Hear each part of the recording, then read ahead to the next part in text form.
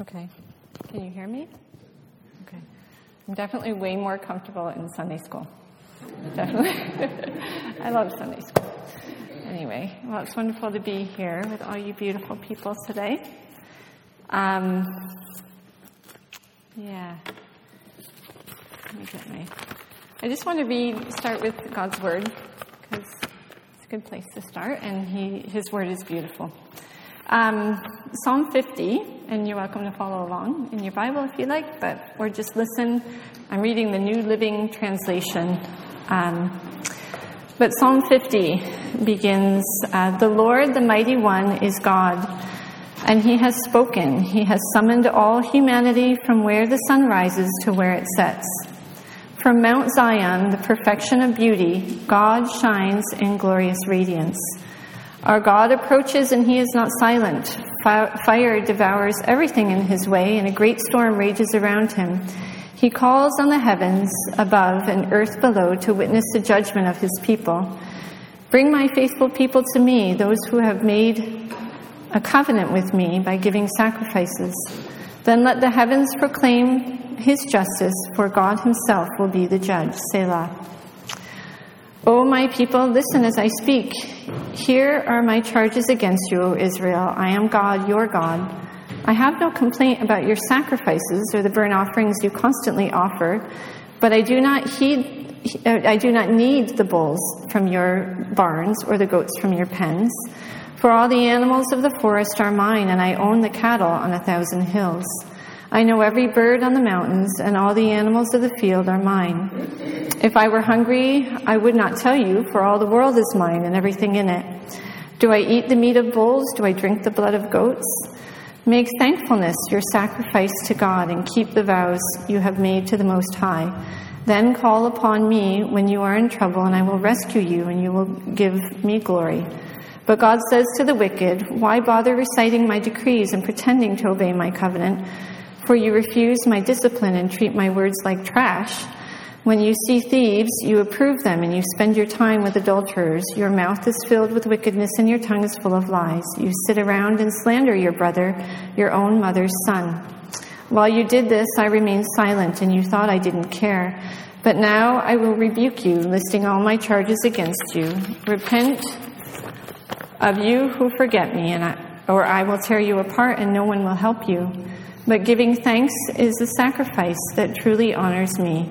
If you keep my path, I will reveal to you the salvation of God." Psalm 50. So, the second line of Psalm 50 says, "From Mount Zion, the perfection of beauty, God shines forth in glorious radiance." And I like that verse. It's a beautiful verse because what I decided to talk about this morning was God's beauty. And again, this is His story. This isn't my story. This is His story that He has written in my life. And so I'm going to share it with you. Beauty is always a word that I've struggled with my whole life. I never felt beautiful or worthy of admiration or praise. I was born the only child in my family with a birth defect, with a cleft lip and palate, which isn't something you can hide very easily as a child. I remember my mom told me my dad fainted when I was born because this was before ultrasounds. They had no idea I had this birth defect.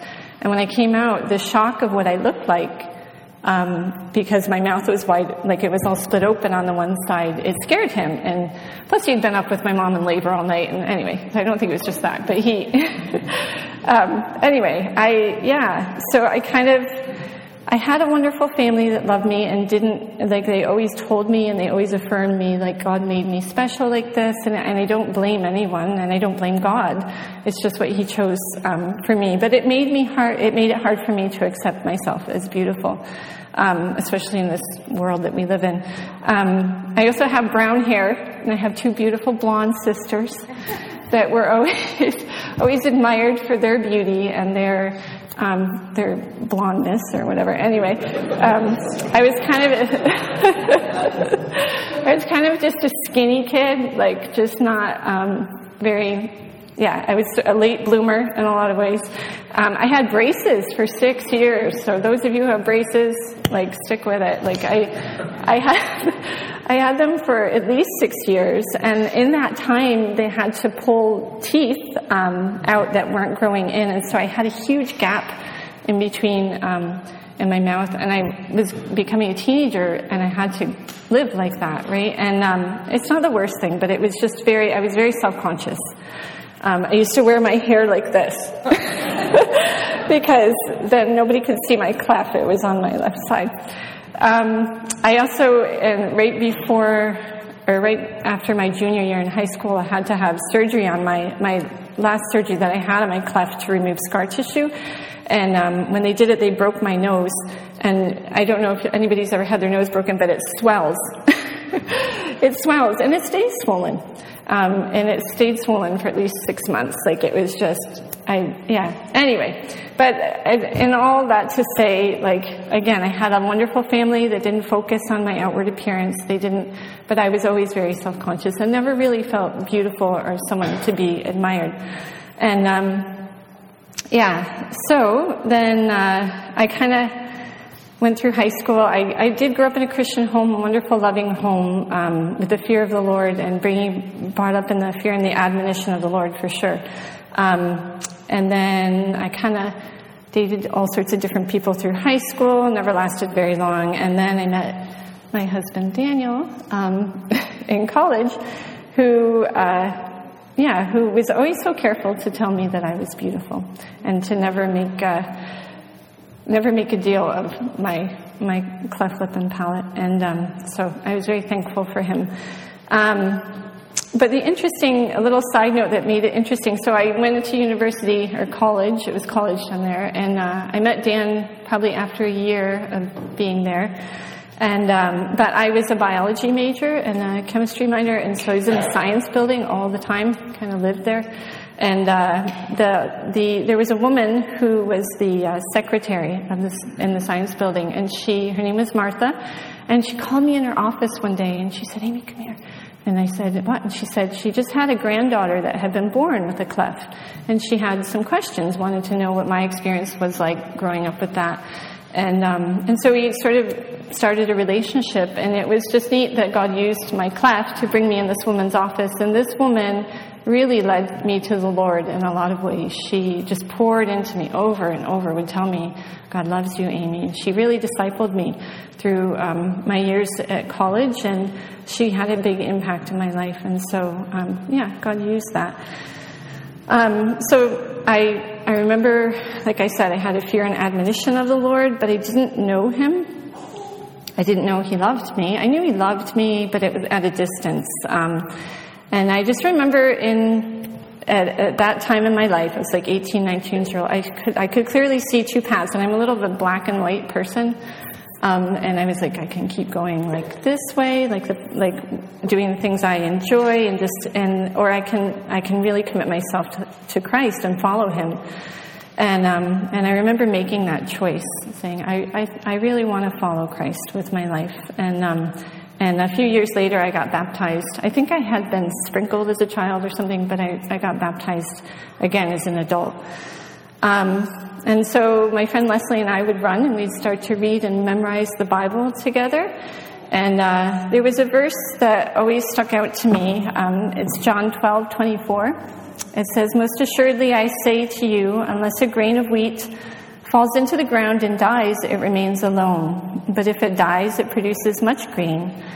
And that verse always fascinated me because I was a bit of a loner by choice. Like I wanted to, I thought I could do anything in my own strength, and I was a pretty strong person for the most part. I liked to run and was physically active. And but it was a verse that really spoke to me. And I don't know if anybody's read Keith Green's biography, but I read that in university too. And in his life, that was so true about him.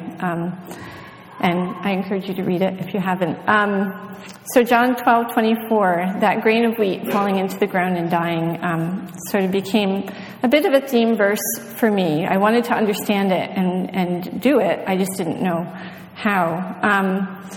I wanted to give my life fully to God, and so I was pre-med, and I thought, what better way to give my life to Him than to become a missionary and a doctor or nurse or whatever, and go into the mission field in Africa or some foreign land and serve the least of these in foreign countries. And again, that was a bit of my independence and like drivenness. I worked hard, and I wanted to do that.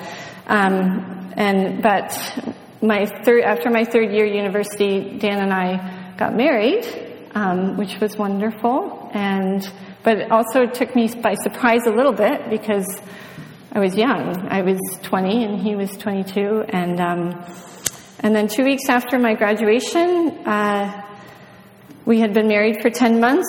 I was like, why am I so tired? What is wrong with me? What is wrong with me? And the ladies, you can relate to this. I feel like I just want to sleep all the time. And yeah, I was pregnant with Steph, our first. And it was a bit of a surprise, but a wonderful surprise. I was excited, a little scared and shocked. But at this point, we had a choice to make. We had a choice whether I was going to continue to pursue a medical degree, take my MCATs and try to get into college or get into university, or whether I would have Stephen and stay at home with him. And this was a battle for me. So anyway, we made the choice. We both felt that young children really needed a mom.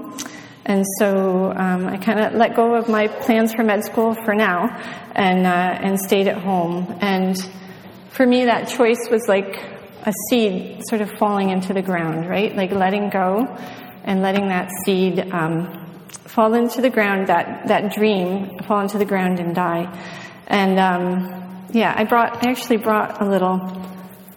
seed. They don't look like much. They're pretty tiny and not very beautiful, and I know all of you have seen them. But this is what produces this. And anyway, that's what my talk is about. Just how God brings this to this. And all right. So we decided that I would stay at home. So we ended up packing up our little U-Haul and our worldly possessions, moving to New Jersey, where Dan had gotten a job. And just as a side note, too, I, for many years, would see and talk about my choice to stay at home as sort of a default plan. And I realize now I was wrong. Like, it was not a default plan. It was God's plan and God's best plan for me. And I know with my kids at times, I'm sure I made them feel at times like I didn't want them, or they were leftovers from my life, and that's not true at all.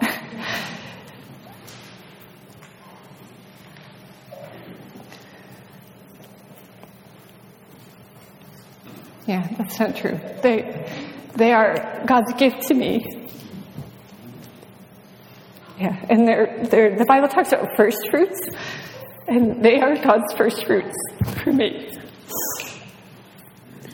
So we went to New Jersey. I decided to stay home, although I did work part-time when Stephen was little, but God showed me, Amy, you can't do that. But we had a new life in New Jersey, new job, new church, new friends. I met a lady that had, I think at the time, 6 kids and was pregnant with her 7th, and I thought, she's crazy. And I thought she was crazy, but every time I was expecting again another baby, she would say to me, Amy, are you ready to die to yourself a little bit more? And I'd be like, what? But I remember thinking clearly, Lord, if I do let go, can I trust you? Can I trust that you'll resurrect my life? And I think of that with Jesus often. Like, he really had to trust his Father, that he would resurrect him, that he would bring him to life. I know he was God, but at the same time fully human. And I said, okay, I'll trust you. I'll trust that you'll resurrect my life. And so then when I was expecting baby number 4 in 4 years, I kind of hit rock bottom. I was like, God, what are you doing to me? Like, I can't do this. And I remember going to a women's retreat and just crying to a lady there. And God, He clearly showed me at that point that this was His call on my life. I thought being a missionary doctor was His call on my life. He said, no, this is my call for you, Amy. This is what I've called you to. And will you do this for me? And I said, I had a choice again. Am I going to trust Him and let go, or I'm going to fight this? And I felt like fighting it. I felt like fighting it at times because it was very hard. But again, if I let go and let that seed fall into the ground, it produces fruit. So I let another seed fall into the ground. Life was crazy with 4 little ones, 4 and under. Those of you who have little ones, you know life is just crazy and you can't really, you're sleep deprived and all sorts of things. I was pregnant again with, I think, my 5th at this time. And Stefan was ready for school. And of course I thought, my husband works at a Christian school. I'll send him to school, right? Like, he just made sense. And, very clearly, and I'm kind of, like I said, a black and white person. I need God to like smack me in the face with things and say, this is what I want you to do. And very clearly He showed me that He wanted me to homeschool them. And I thought, really? And then, I mean, I love being with them, but like having the responsibility of teaching and being with them all the time felt overwhelming. But again, I had a choice. Was I going to trust Him and let go, or not? And so I chose to follow the path that I felt like He was leading me into, and another seed fell into the ground, and we began homeschooling. And then I had baby number 5 and baby number 6, and Dan says, I think it's time for us to move to Canada. And God wants us to move to Canada. I said, what? What about money? What about a home? What about friends? Right? Like, I didn't know anybody in Canada. None of you were here. None of you. I didn't know any. I knew Dan's parents that lived in Ottawa at the time, and those were the only people in the country that I knew. And so to me, I felt, I trusted Dan hearing from the Lord, but I didn't. It was just another choice, right? Am I willing to trust God? And one thing He clearly spoke to me when we moved here. I remember walking in the Jewish neighborhood behind our house in New Jersey, and He said, "Are you willing to be a nobody for me, Amy? Are you willing just to be a nobody?" And I was like, sure, I guess, right? Like, I know all the promises of the Bible, but sometimes you just need to feel them and know them and have them in a person. And anyway, He told me that, and I said, okay, I'll follow you. I'll follow Dan. I'll follow you in Dan, because I personally the Lord didn't come to me and say, I want you to move to Canada, Amy. It was through Dan's leadership in our home, and I submitted to his relationship with God. And another seed was planted, fell to the ground in my life, and I made a choice to let go. Baby number 7, baby number 8, so they have names, yes. Miriam and Nathaniel. I remember my pregnancy with Nathaniel. That was the time we were kind of doing discipleship, and I had some really wonderful young people in my life that were amazing and helped take care of the chaos in our home and fold our laundry and do all sorts of service to our family. And it was a time when I began to accept and receive God's grace for me by allowing people to serve me. I remember Amy Goss opening the door for me, and I had like a kid in the hand, a toddler. I had coffee in my hand. I had another baby and something, and I was like, "You don't need to open the door for me." And she's like, "Amy, just accept my serving you." Like, I didn't want someone to help me, or just I could do it, right? And so God, it took 8 children for me to realize I need help. Like, I can't do this on my own. I need need your grace. And so I just remember at one point just receiving his grace and saying, you know what, Lord, you're enough. I can't be, and I don't need to be everything to everybody. And it was a real turning point in the way I was thinking for me. And so, again, I felt really free.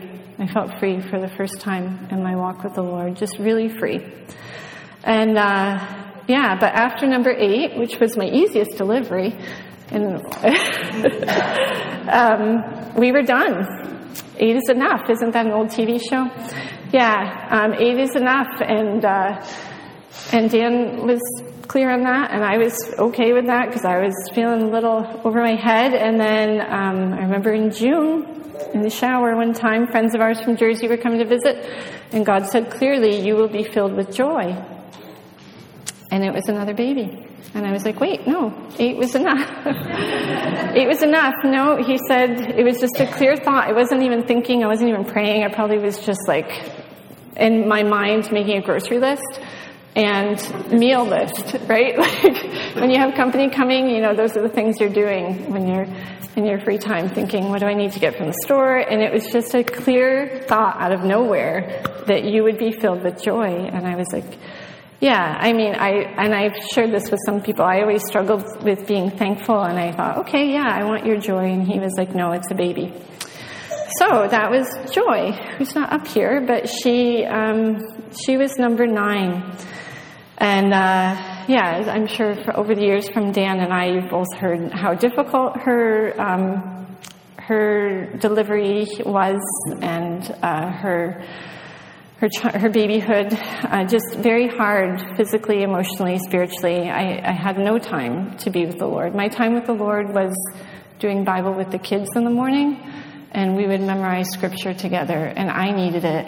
As much as I was forcing them to do it, I needed it. That was my scripture. That was all I had to hold on to during the day, usually, was what we were memorizing at the time. And he said to me, I remember 1:30 in the morning, walking with Joy, so tired, just so tired that you want to cry.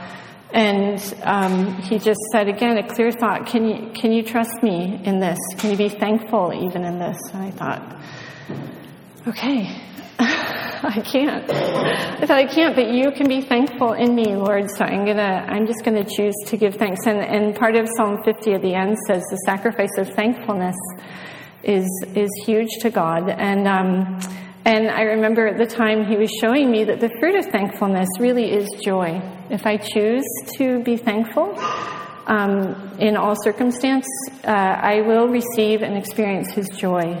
And so I made a choice, again, a seed, another seed to fall into the ground and to let go of all my justified reasons to be complaining. So I felt like I have every reason in the world right now to be complaining. I am so tired, and I'm so I was just feeling drained. And one note about the ground that I've been talking about the seed falling into the ground. The ground really needs to be thankfulness. A lot of times the ground of my heart was complaining, and I would buck up and do it just because it was the right thing to do, but I would do it with the wrong spirit. And I think that's one reason that he gave me very many children, was to teach me that the ground of my heart needed to be thankfulness, not complaining, not duty, not a hard ground, which often it was, but the soft ground of thankfulness.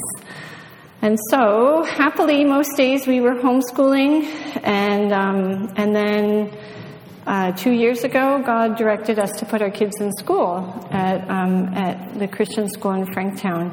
And I said, okay, I'll let my older kids go, but not my little guys. I was like, no, they need to be home with Mom.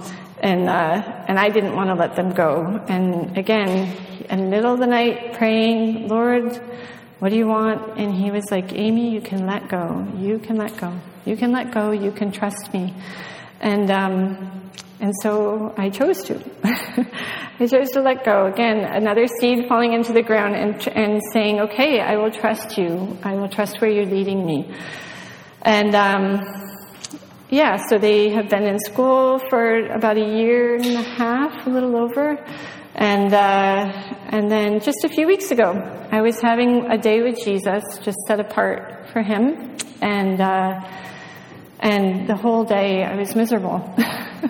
I was crying. I am getting a little older. It could be hormones, and they do play a role in there somewhere, but they just magnify. Dan keeps telling me they just magnify. They're not the root, right? So I was just having a miserable day and like, Lord, why do I feel like this? I was just lamenting life, asking myself questions like, who am I and what is my purpose? And what about like all these dreams I had of, do you still want to take me to Africa as a missionary doctor?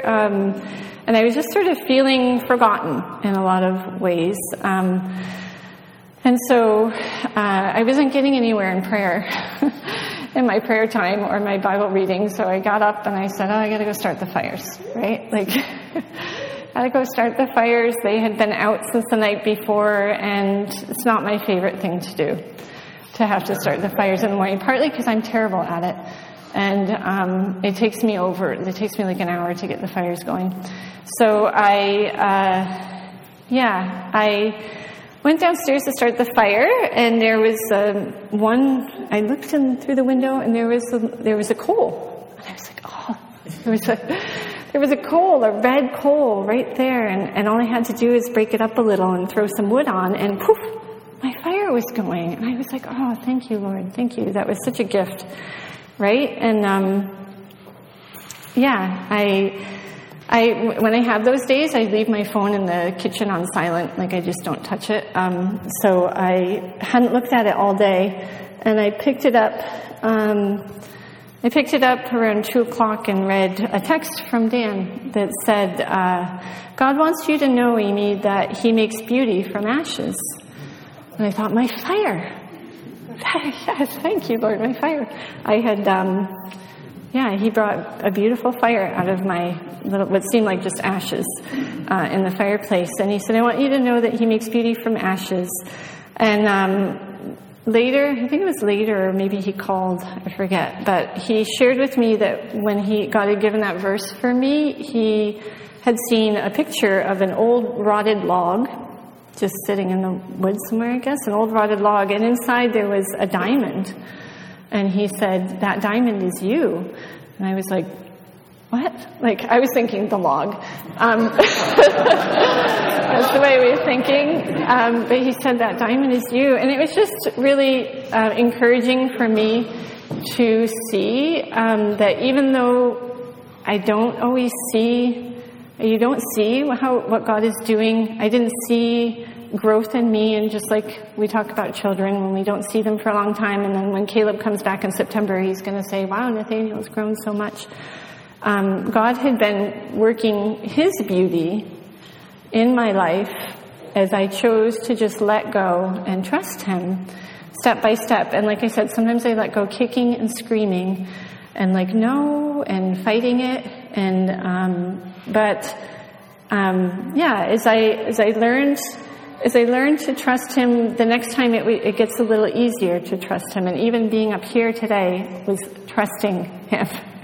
Because I do not like public speaking. Like Dan was right when I felt like I was going to be sick before.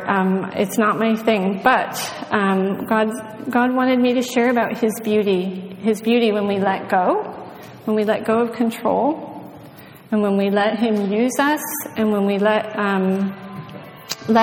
our dreams and thoughts, and it's not wrong to have dreams and thoughts, but sometimes he changes those, and he changed my life from what I thought it would be, and he has brought wonderful fruit in my children, and just. He brings beauty from ashes, as the verse says. Yeah, he had not forgotten. He had worked his beauty into me. He has taken all those seeds that I let go of and allowed to die, and he's brought life and beauty. And again, it's him. It's not me. It's not me. And again, I struggled with feeling beautiful my whole life, and I would rather not even go there at this point, is to get older. but he's the one that brings life out of death. And there's a verse, and I couldn't find it, I don't remember where it is, but he calls what is dead to life, and he brings something that we think is nothing, and he brings beauty out of it. And that's why I brought my little seed today, because it's a beautiful time of year. Everybody's enjoying seeing life come back, and God speaks to me through nature all the time. And I used to feel guilty for it, and now He's like, "No, I made it for you. Don't feel guilty. I made it for you to enjoy it." So this is His story that I've given permission for Him to write. Of my life, and it's not over. The adventure continues, and the love between Jesus and I grows. And I never knew I had to learn intimacy with Jesus, mainly through having a family too. I could be that mom that just stays in the kitchen and work, and not sit down or play or do things. We really engage into them, and yeah, he's teaching me. He's very patient. And so just to close, I thought of Isaiah 53, verse 2. It says, "For he shall grow up before him as a tender plant and as a root out of dry ground." And this is referring to Jesus. He has no form of comeliness, and when we see him, there is no beauty that we should desire him. And this was a description of Jesus' physical beauty here on the earth when he was a man. There was nothing attractive in his outward appearance. But I thought of Mary, and when Jesus resurrected and Mary saw him in the garden, and she thought he was the gardener at first, right? And then he says her name, and it says she clung to him, and she didn't want to let him go. And I can see why she did. I can see why she wouldn't want to let him go. If he was here, I don't think I'd want to let him go. He's beautiful, and he is everything that we need all the time. Here's the answer. I have a daily choice. I have a daily choice to let go and to turn my face to him. I find if I turn my face to him and I look up at him, he's all I need. He's all I need. And I'm excited to see what he's going to do with the rest of our lives. I was telling someone earlier, I want to send my kids out like arrows. Yeah, but then I'm like, do I really want to send them out? I'm excited to see what he does with their lives too. And he truly is beautiful, and you can truly trust him. And yeah, that's just the story of God's beauty. And thank you for letting me share this morning. Yeah.